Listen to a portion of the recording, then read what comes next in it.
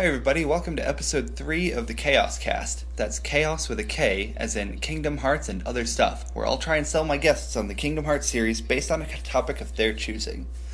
I'm Zach Lyons, and this week I'm joined by my friend Kyle Hiller. Hello. How you doing, Kyle? I'm great. How are you? Not too bad. Still getting in the swing of the show. Right on. So we'll just kind of see how things go. Let's start things off by tell the audience who you are. Tell us about yourself. The name's Kyle. Don't forget the V, Hiller. I am a writer and editor. I write for video games. I am also a True Infinite alum, and I currently write for Skewed and Reviewed. I'm writing my second novel right now, which more or less is inspired by the Kingdom Hearts series.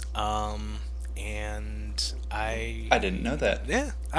It's some of the themes and metaphors I think have kind of found their way into the story, especially when you start talking about themes of identity and how water connects us all and different worlds and things like that. But Awesome. yeah.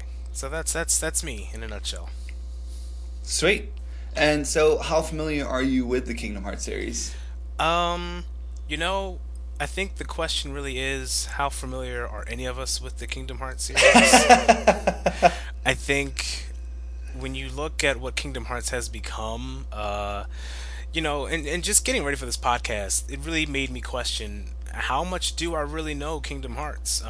Because I haven't played all of the games. I've only played the original Kingdom Hearts 2. I got through 358 over 2 days, and then Birth by Sleep, a fragmentary passage. The other ones I've kind of dipped my toes in, but I don't. Sorry, so you've done a fragmentary passage on 2.8, but you haven't done original Birth by Sleep? I have not done original Birth by Sleep yet. Okay. Sorry to interrupt. No. Which is interesting because I think I've been going through this point in my life this year where I've fallen in love with JRPGs again. Not that I never wasn't out of love with them, but there is this renaissance that's happening in Japan with video 100%. games and JRPGs, and they're really coming forth in the West with things like Monster Hunter and Nier Automata and games like that. But I do know that I've also been revisiting a lot of older games that have been so much a part of my upbringing as far as me being a storyteller or a gamer or whatever. So Kingdom Hearts is one of those series where I want to revisit it, but I'm not sure if I want to because it is dense. And I don't know if I have hundreds of hours to spend as an adult now. Like I was a teenager back in the day where you could go home and play Kingdom Hearts all day after school. Can't do that now, per se. Yeah. So I'm on the fence, so I am excited about how chaotic we can really get on this podcast. Yeah. No, I always enjoy it. So then, you'd say maybe you used to be a fan and you kind of following the marketing for Kingdom Hearts 3 now. Right, so we've been waiting for this game for how long now? It got announced in 2013, I want to say. I might be. Yeah, officially. It was either 12 or 13 that it officially got announced. So it's been 5 years, and as a writer, I know that writing takes time. I know for me, there are story ideas that I've had since 2005 that I'm just now getting to really put forth. So I can't imagine having the pressure of Disney on your back and having to make sure that you put a story together that makes everyone on the business side of things happy. Despite that, however, I do feel like with everything that's happened, just the old weight and everything, so much has changed in video games, and now I really want to know what's going to be the final stamp on this the Xehanort series or whatever Nomura is calling it. Sure. How are we going to end Kingdom Hearts, and how are we going to wrap up what is essentially a dense, convoluted story? So I'm excited. That's 15 years in the making. 15 years in the making, and I mean, not for nothing. They were probably working on this again in the late 90s. Yeah, sure. So we're talking nearly 20 years, if not more, that Nomura's been in this universe, and I'm sure that he and many of the other people that are involved with the project are tired of it, and they just want it to be done. But yet at the same time, they said, "Well, there might be more Kingdom Hearts." So, oh boy. Oh boy is an understatement. So just to clarify, what is your topic? What would you like to discuss? So I think one of the things that I really was thinking about while doing some research and some revisiting about over the Kingdom Hearts series was thinking about video games as narrative, as stories. We're coming into an age where there's a lot of discussion around video games, as far as they being this medium for interactive storytelling. Um, Hmm. and I think video games are still very much in the early part of their life. They're just kind of out of their infancy, and I think when you look at a game like Kingdom Hearts that has kind of transgressed over multiple generations of consoles, how has the evolution of story pertained to Kingdom Hearts, and how does it define Kingdom Hearts, and how does Kingdom Hearts define itself in the whole universe of video games as story? Right. So, if we were to define interactive storytelling, it's essentially a form of digital environment in which users create or influence a dramatic storyline through actions. This is Yep. something that can't happen in a movie or TV show or books or in music or in film, anything else. We have a I controller. mean, I mean, to an extent, there are To, such right. things, such exceptions, like from the '90s, those choose your own adventure novels, Right. and And sure they're predetermined, but then you think of it like a Telltale game, and those are actually predetermined too. It's not, it's not the end game that matters; it's the journey you take to get there, right? exactly. And I remember being in sixth grade reading R.L. Stein's Goosebumps and Fear Street, and some of Oh those yeah, books had choose your own adventure elements to it. So, yep, I thought that was fascinating that I had a choice in this matter, definitely, and that in itself lends itself to tabletop gaming as well, right? yep, It is an environment where you can change the way that the story is happens, and it's not just up to the writer, who has all the power in it. Um, so when you look at something like Kingdom Hearts, it is sort of it is one of those games where we're looking at it as, here's a story that's very convoluted, that has a lot of things going on. Is it compensating for its lack of story, or is it actually much more complex than we may realize?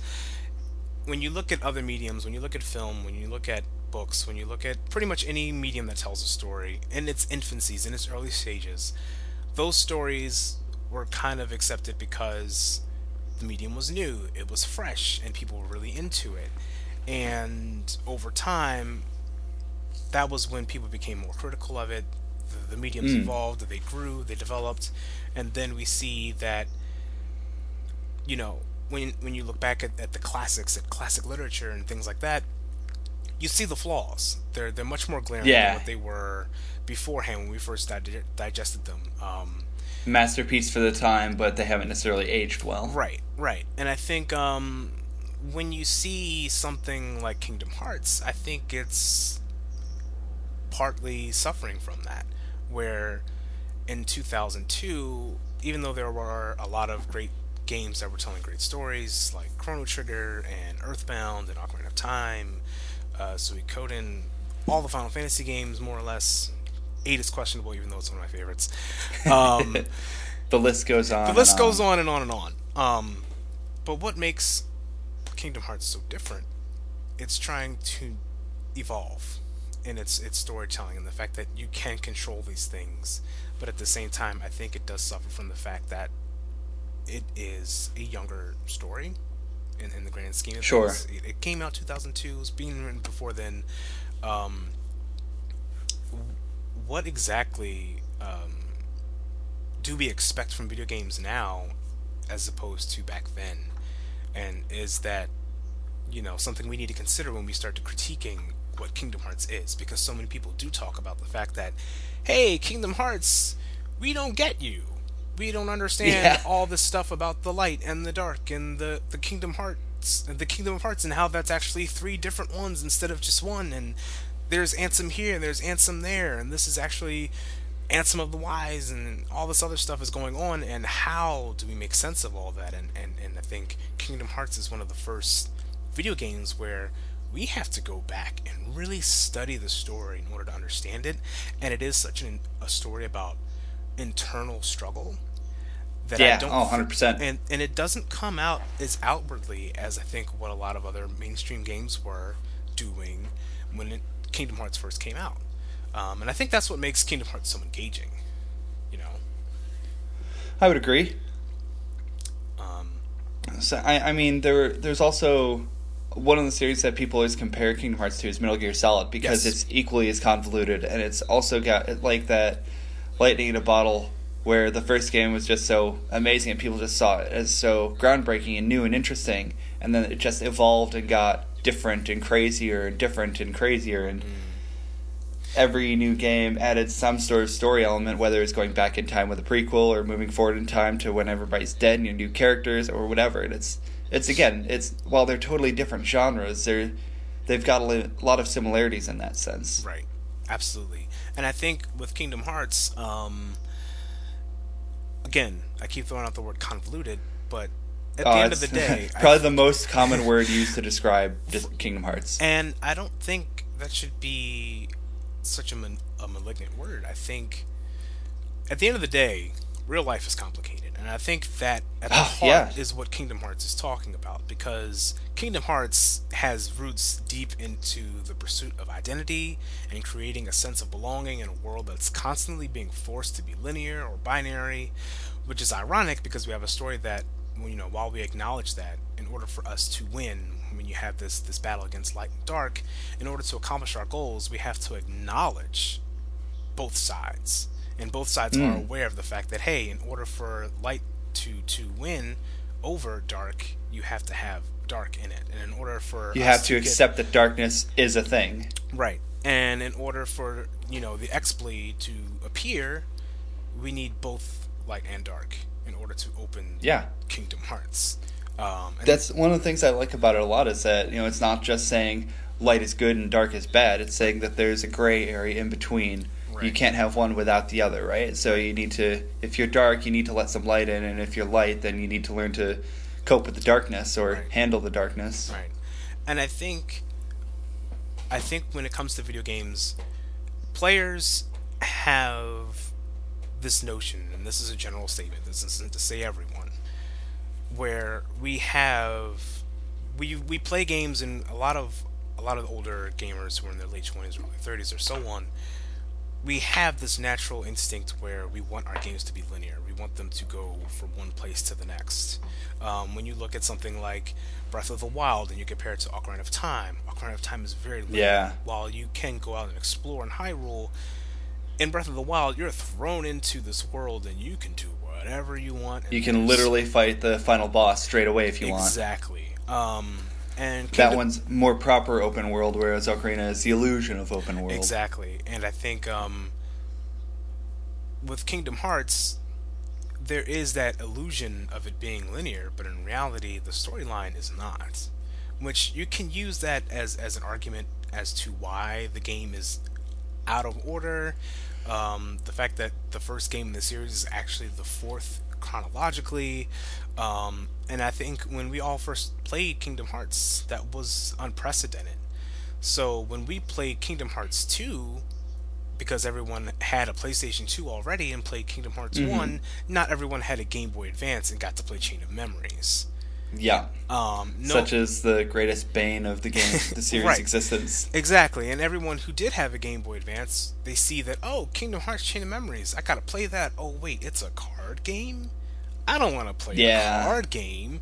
And then we live in an era where we have listicles that persuade us into thinking which Kingdom Hearts game is best and which one is the worst, or which one has the best characters, or the best battle system, or who's the best girl. Whatever, yeah. It's everything. You have to do your homework and you have to form your own opinion, which is what Sure. Kingdom Hearts is itself. Is that you have to decide which side you're on, and you can't really take someone else's opinion of it.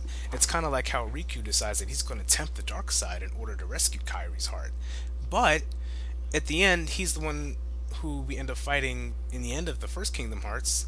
He's the one who, for a moment in time, he's the one that has the Keyblade, and Donald and Goofy say, "Hey, Sora, screw you, guy. We're gonna go with him."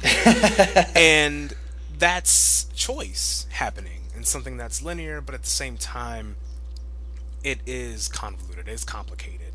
And video games should be complicated, even if we don't understand it at first, because I agree. it's not like the characters themselves in the story truly grasp what all is going on. We don't even understand why anybody wants to unlock Kingdom Hearts other than for power. I think it Yeah. might be more than that. And I think what we're trying to pursue here as players, as people in real life, we know that we're trying to ascertain something in order to gain it, but we don't always know why we want the things that we want. And that's real. Man, I tell you what, I feel like this is all backwards. I'm the one that's supposed to be convincing you to play, and you just make me want to play again. And so and that's what makes it so interesting. Kingdom Hearts is, you need to prepare yourself for the fact that you're going to be investing several hours of your Oh, yeah. life over. Even if you just watch the cutscenes on YouTube, Yeah. it's still dozens of hours throughout all the games. Right. And I think there are YouTube videos that are 3, 4, 5 hours that are explaining the story alone. And Oh yeah. even that in itself is an undertaking. That's a whole Star Wars movie and a half. If we're talking about playing these 7 or 8 games that we have in the series, do I want to commit that much time to it, or do I want someone to summarize it for me? Is there a way that we think we have the collections and everything's on one console now, but does that still make it Does that make it inviting? any easier to get into in the long run? Because a lot of people, Sure, there's the convenience of having it all on one console, but if you can't understand the story, how much does it help, right? right? Because at the end of the day, how many people, casual video gamers, casual Kingdom Hearts fans, how many know what the first game is chronologically? Yeah, probably not many, especially since it's a mobile title. Right, exactly. And I tried to write from memory this morning what order do the games go in. I got maybe the first 4, and then after that, it's a guess. Go ahead, try it now. Try it now. Okay, so we've got back cover. We have Okay. Unchained, which I guess that's pronounced Unchained Key. Yep. Birth by Sleep, Kingdom Hearts Chain of Memories, 358 over 2 days, Coded. Nope. No. That's Okay. where you mess up. Coded comes after 2. Comes immediately after after 2. Okay, and then after Kingdom Hearts 2, Coded, Dream Drop Distance, Fragmentary Passage, and then Kingdom Hearts 3. Assuming there's There you go. not going to be anything between now and when Kingdom Hearts 2 drops, because you never Yeah, know. well, I mean, yeah, on one hand you never know, but I'm typically glass half full kind of guy, and since they announced last year that'd be 2018, and they've had a new trailer this year that still says 2018, I'm pretty confident. Yeah, I well, feel like I'll believe it. I mean, when, you could look back at something like Final Fantasy 15, where they had that big extravagant event for Right. revealing the release date, and it was 6 months away, and they still delayed it 2 months. But I get a much better feeling from Kingdom Hearts 3 than I did with Final Fantasy 15. Everything to do with Versus 13/15 was a mess from the beginning, and it never really got any better, even as the game actually got quote unquote completed.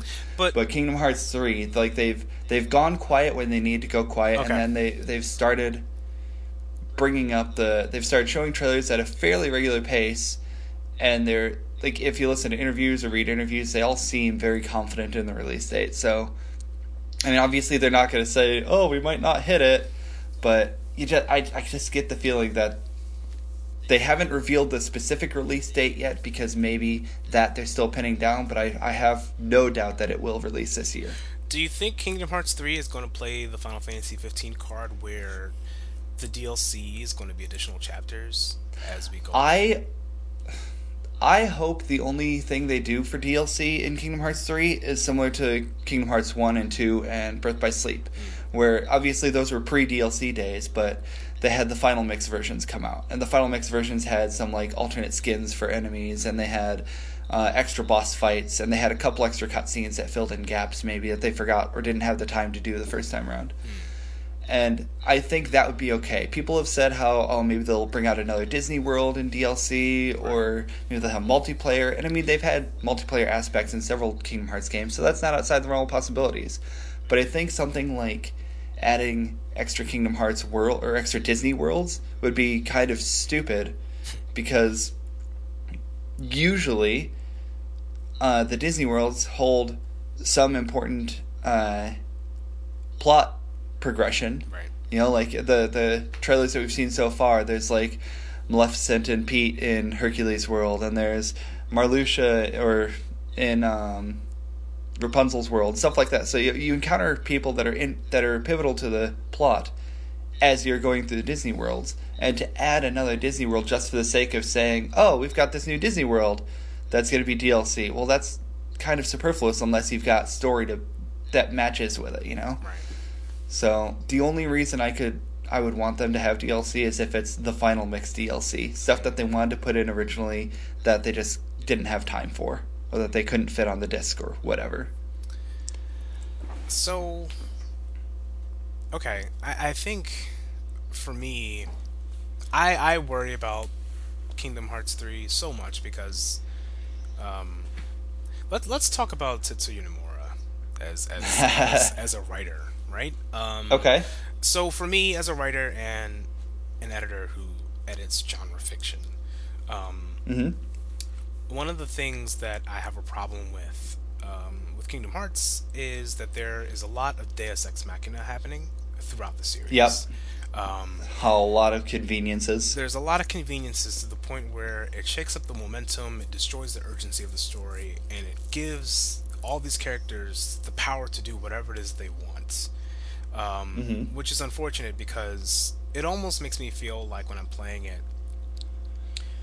if there is a character who dies, they're probably going to make their way back, or you know, if there's evil Ansem, there's good Ansem, and if there's nobody versions of pretty much every character, where do we draw the line with something like this? And that to me makes it very hard for me to. The magic for Kingdom Hearts was something that was very real to me when I first played it. I still remember the day that I beat it, where I was sitting, what the weather was like, what lights were on in the living room. I remember it very, very vividly. And I remember snapshot in your mind. A snapshot that will be eternal. And when I got Kingdom Hearts 2, I skipped class in college and went back to my room and said, listen, I'm not leaving my dorm until I get through at least half this game. And I beat Kingdom Hearts 2 in just over 2 weeks, which was the first time that I ever beat a game that quickly. Now it's not so much of a big deal, especially because games are shorter, or sometimes I might just have the mindset to commit, right? Because I'm playing, for instance, I'm playing Persona 5 right now, and I'm about 40 hours in, and I've only had this game for about a month. That's about as long as it would take me to beat one of the mainline Kingdom Hearts games. However, knowing that this story is flawed, is it too late for me to jump back in and be forgiving? I can't not look at this without a critiquing mind. What do you think? What would you tell me to convince me that I need to go back and play these games over again? Because I need to know. Alright, well, there's a few points to touch on there. You mentioned Tetsuya Nomura, but then we just kind of glossed over him, I think. So I'll just touch briefly on that. And I think that while his best work was in Kingdom Hearts 1 and 2, so I have faith that it'll continue with Kingdom Hearts 3 because the number titles are always taken a bit more seriously.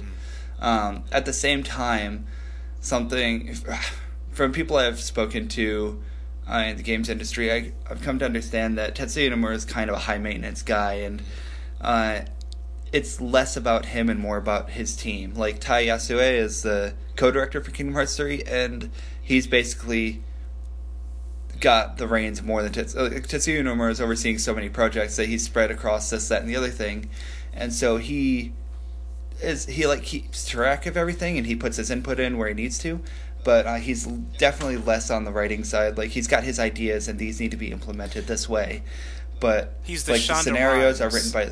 He's the Shonda. Yeah, there you go. There you go. Yeah, that's a good way of putting it. So he's got lots of what's the phrase? Lots of cooks in the kitchen. Right. That's not right. You know what I mean? Yeah. But he's more overseeing things. Like, he's the manager telling people what to do, and the other people decide how to get it done.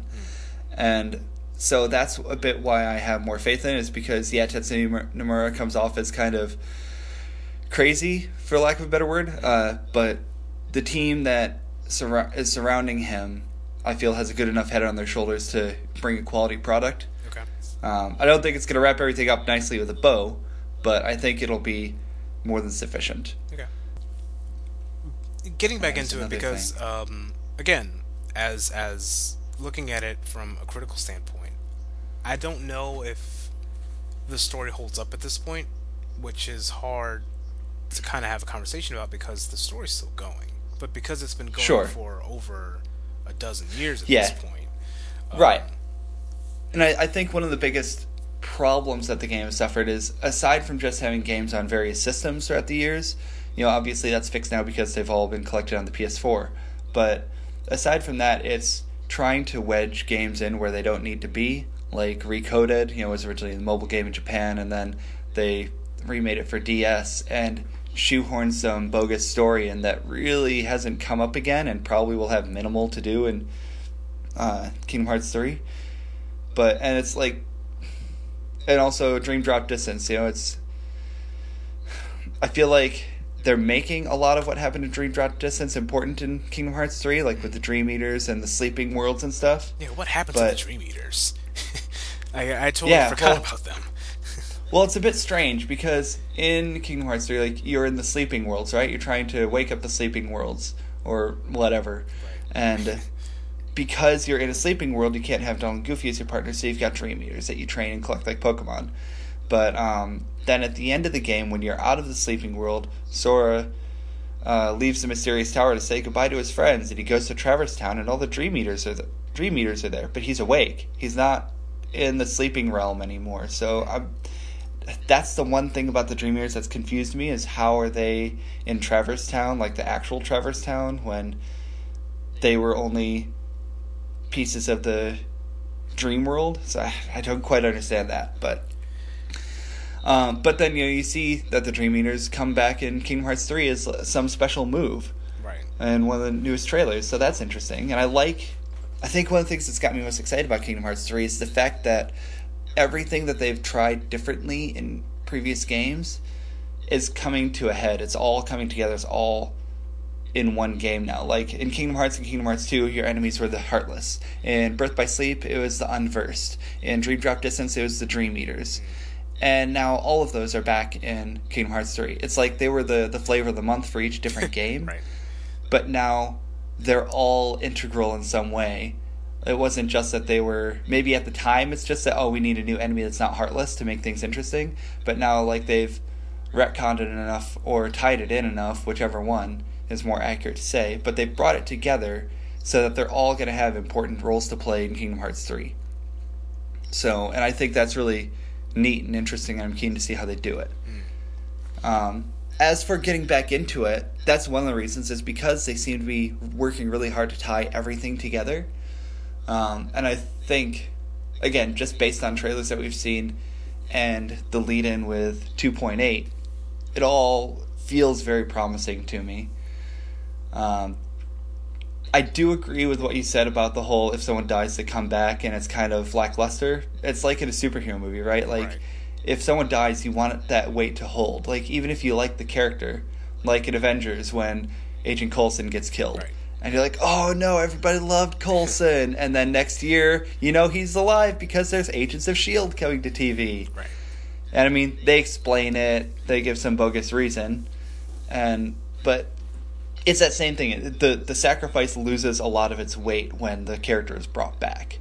and so it, or not even sacrifice, but just death, like in Chain of Memories when you kill a lot of the organization members, and then later on you find out that they are coming back as, instead of nobodies, they're back in their somebodies, or they're back in their original forms, and they're becoming part of Xehanort's true organization.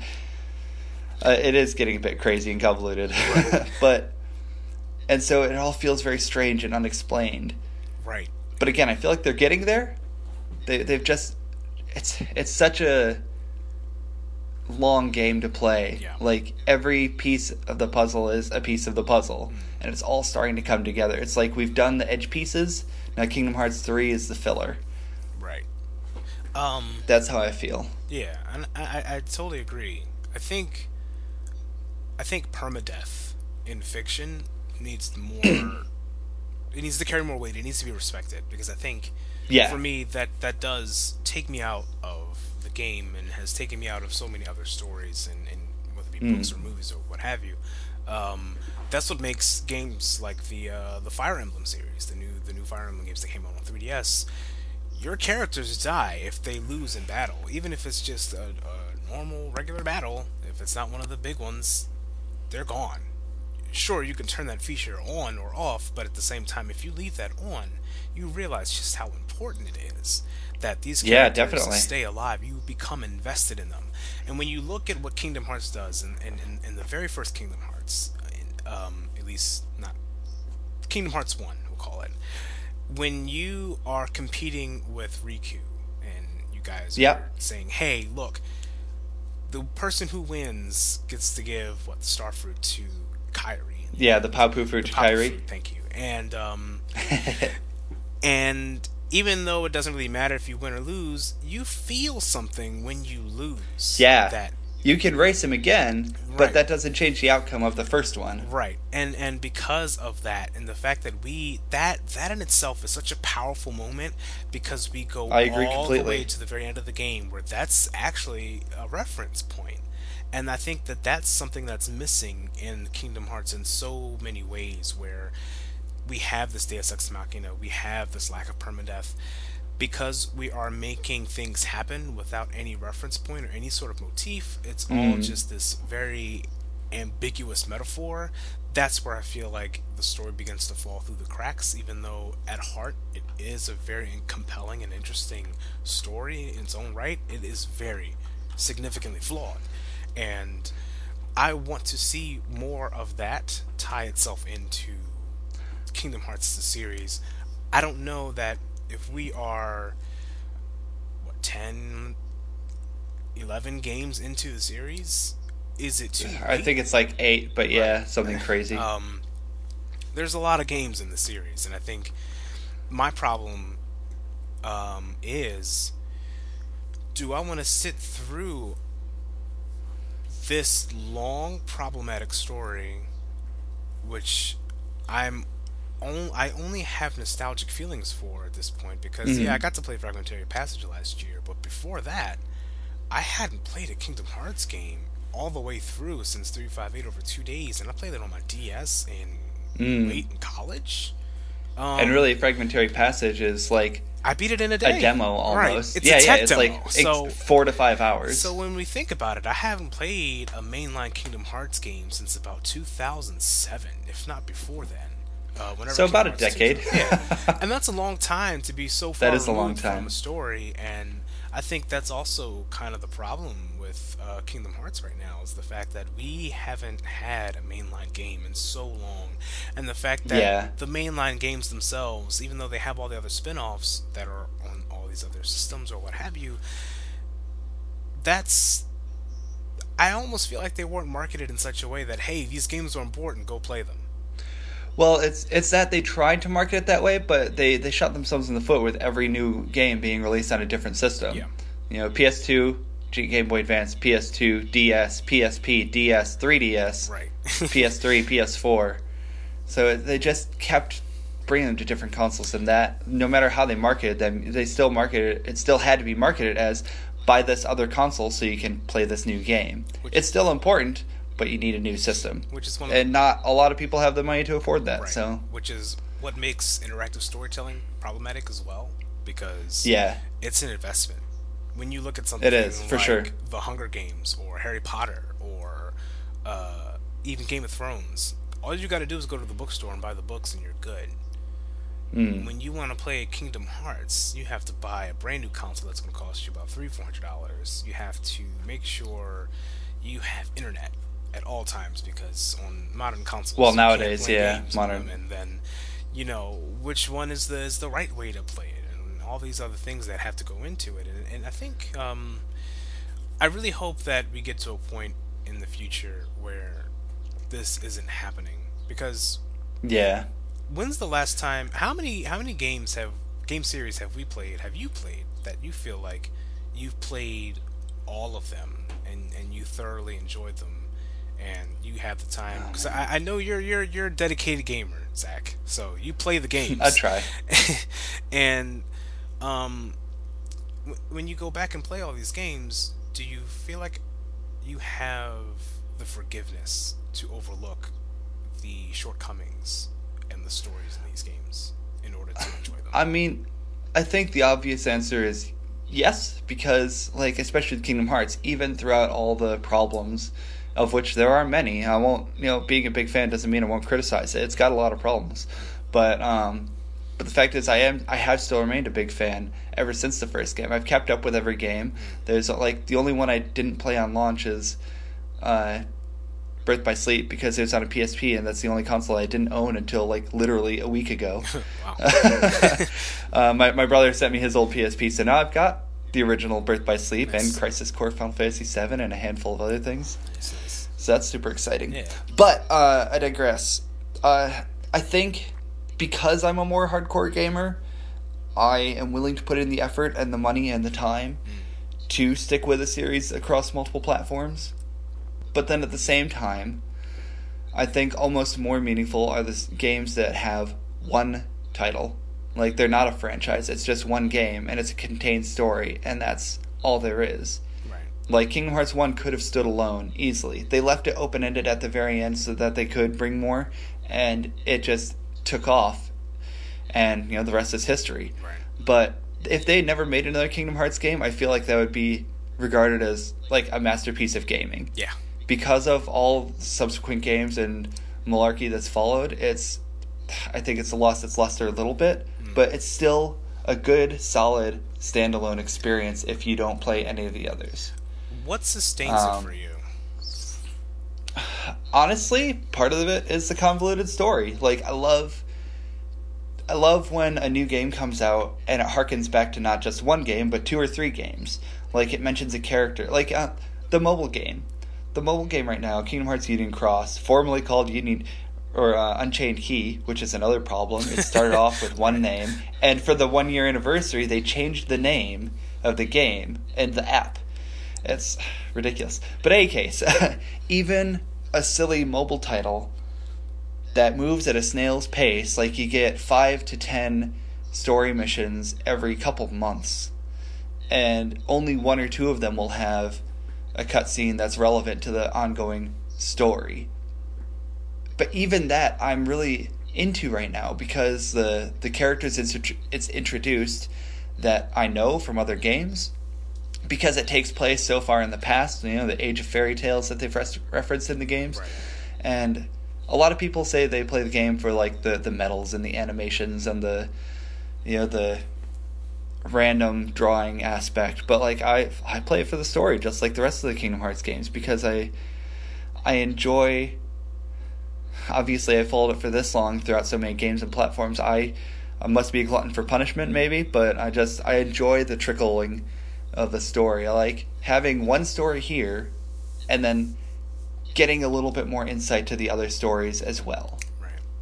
It's like when you play Chain of Memories is its own story, but it's also following up on Kingdom Hearts 1. Right. Kingdom Hearts 2 is its own story, its own arc, but it's referencing things from Kingdom Hearts and Kingdom Hearts 2, etc. And it just keeps going on. Every game references characters or events from the other games, and I really enjoy that, and that's why I like other universes, like the Marvel Cinematic Universe and stuff. I love the way things tie together and throw back to each other. Right.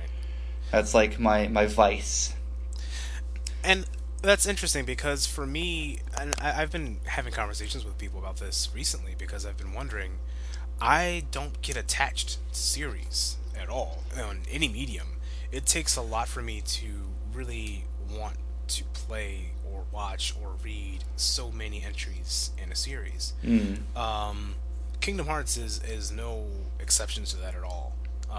When I look at this list, and I'm literally staring at this long list of games on my computer right now as we record this podcast, that's a lot.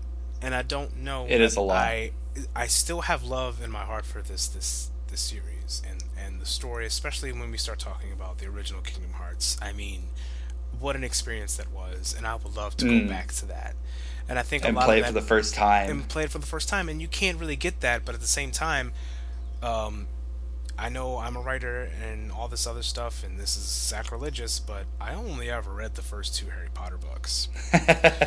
And that's not a knock on. I love J.K. Rowling. I study her crafts. She's an amazing person. I just got back from New York to see The Cursed Child in theater, like in the actual play, and I Mm. really enjoyed Yeah, it. yeah. And I didn't feel compelled to have to go back and read all the other books over again.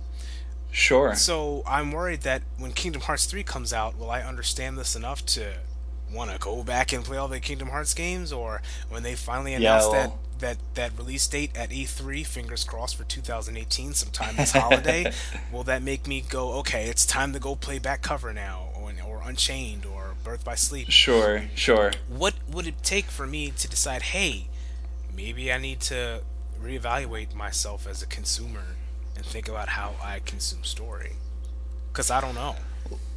Well, I tell you what, I've got a suggestion for you. Okay. Um, I want you to try, like, if it's not difficult for you to obtain, I want you to play Kingdom Hearts Birth by Sleep.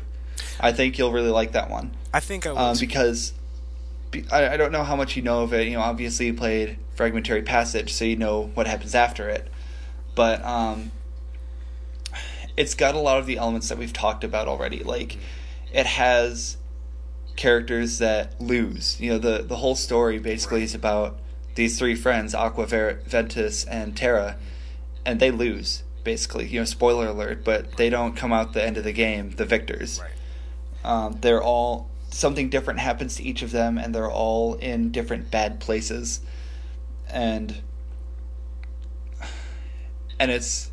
I think one of my favorite parts about it is that it's from different perspectives. Like, you play one story through, and you cross paths with the others throughout the game, and you go to the same worlds, but at different points in time. And I love it's, again, you know, just a shared universe. I love seeing them cross paths and intersect, and seeing things from other points of view. Right.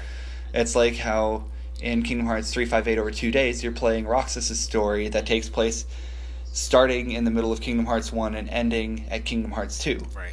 And you're just seeing it from someone else's perspective, and I love that. Right. And with Birth by Sleep, you get 3 different stories in one game, and they're all unhappy.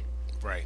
And for a series so saturated in light and good feelings, where the main character Sora is such an optimistic, never gets down dude, to have such a melancholy entry in the series was refreshing, and it still remains one of my favorites because of that. You know, the bad guy is really bad, and it's where you're introduced to the proper, you know, Xehanort Right. for the first time. Right. And I don't know, I just think it's got so many elements that, like, it's not true sacrifice, because as far as, you know, we know, nobody actually fully dies, but it's got a lot of sacrifices regardless. Yeah, and I think when I played A Fragmentary Passage, even though it was, I understood what it was going into it, so I really didn't have any high expectations for it. But again, that was my first introduction to Aqua. So and Terra and Ventus, and I knew of them. That would be a but strange that was, place to go into without having played Birth by Sleep. right, first. and I had no idea what was going on, but at the same time, I still felt this compassion for Aqua and her story, and just how she's alone in the realm of darkness, and she can't get out, and she's been there for 10 years, and she's alone, and she's unhappy. But Mickey comes in and says, "Hey, I'm working on it," and then he goes away, and then Aqua's left alone for however long. We don't know if she's going to get out or not. And man, I get teared up for Homegirl. You know, I And feel see that for Aqua, and I'm just, she's a good character. she's a She's great such a character. good character And to I me. think, to me, that is what is kind of missing from Kingdom Hearts for me. The character. I know Sora Yeah, no, fair and enough. Kairi and Riku and everyone involved, but when I met Aqua and Ventus and Terra, I was like, okay, this is That's dark. another reason why you should play Birth by Sleep, because Right. I think all three of them as a dynamic work well, Mm, but especially Aqua. right. And Aqua, for another reason, like one of the things that Kingdom Hearts suffers from the most is having meaningful women. Yes. In the Organization 13, there's one woman, and she's Yes. taken out in the game she's introduced in, and we haven't seen anything from her since. Right. And Kairi was the main chess piece, basically, in Kingdom Hearts 1, and she showed up a couple times alluding to the fact that she's actually super important, but she's like, she was in the ending secret unlockable cutscene in one game, and that was the only Right. place you saw her in that one. I want to see And Kairi and, kick like, some butt with the Keyblade, man. yeah, I you am a see that sucker. she can do it in Kingdom Hearts 2. Right. And like I'm a sucker for strong female protagonists, and Sure. that's kind of been my angle with even books like Harry Potter. I was like, I want to Mm. read the story from the perspective of Hermione because I think it's Yeah, a that'd be better awesome. story because, and then that's why I really love the Hunger Games, because we see these strong female protagonists take action and win, and they're the forefront of the story. And when I did play Fragmentary Passage, that's what I really enjoyed about it, was that I could play this complex, powerful woman. Aqua is waifu all day long, and I want to play all her Agree. games, and I want to know all about her. So, That's just it, and like, it's it's similar to Kingdom Hearts 1 because it's two guys and a girl, but as opposed to where with Sora, Kairi, and Riku, it's more of a love triangle kind of thing. You know, this Yeah. is with Terra, Aqua, and Ventus. It feels very much like a best friends, like a family almost. Right. Like they don't. It doesn't feel like they're trying to force a relationship, which is great. Yep. The one that is supposed to save the others is the woman.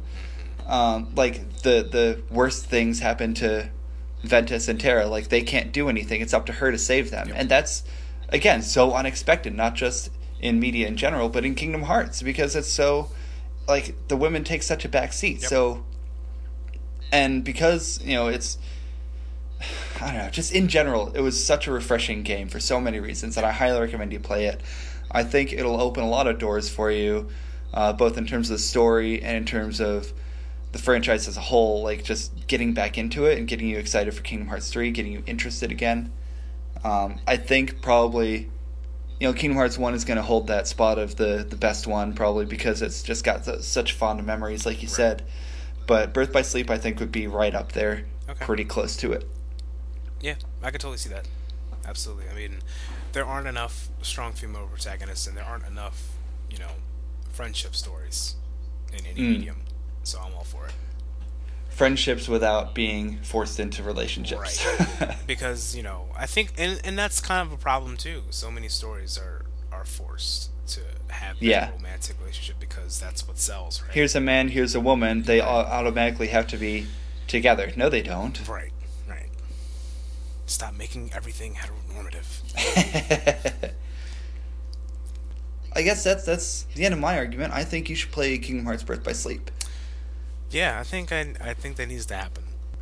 And then maybe if you do, when you do, we can have you back on afterward to talk about what you thought, how you felt, if it did reinvigorate your feelings for the series, or if you just are still pretty ambivalent.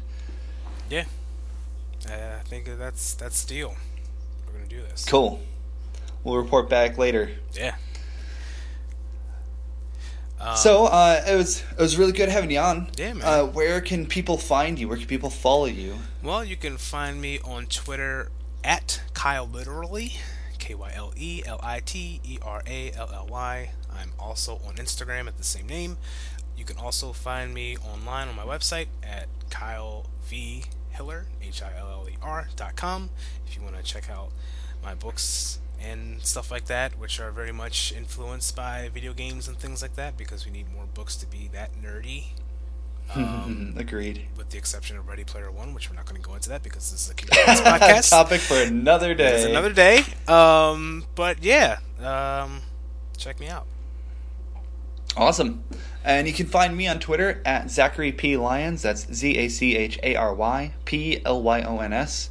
And you can follow the Chaos Cast everywhere under the Super Nerd Pals banner, like at supernerdpals.com or on Twitter at supernerdpals. And you can also find us on Facebook at facebook.com/groups/supernerdpals, where we've got an active group of more than 600 pals who are always sharing fun and interesting news and stories about movies, video games, comics, and more.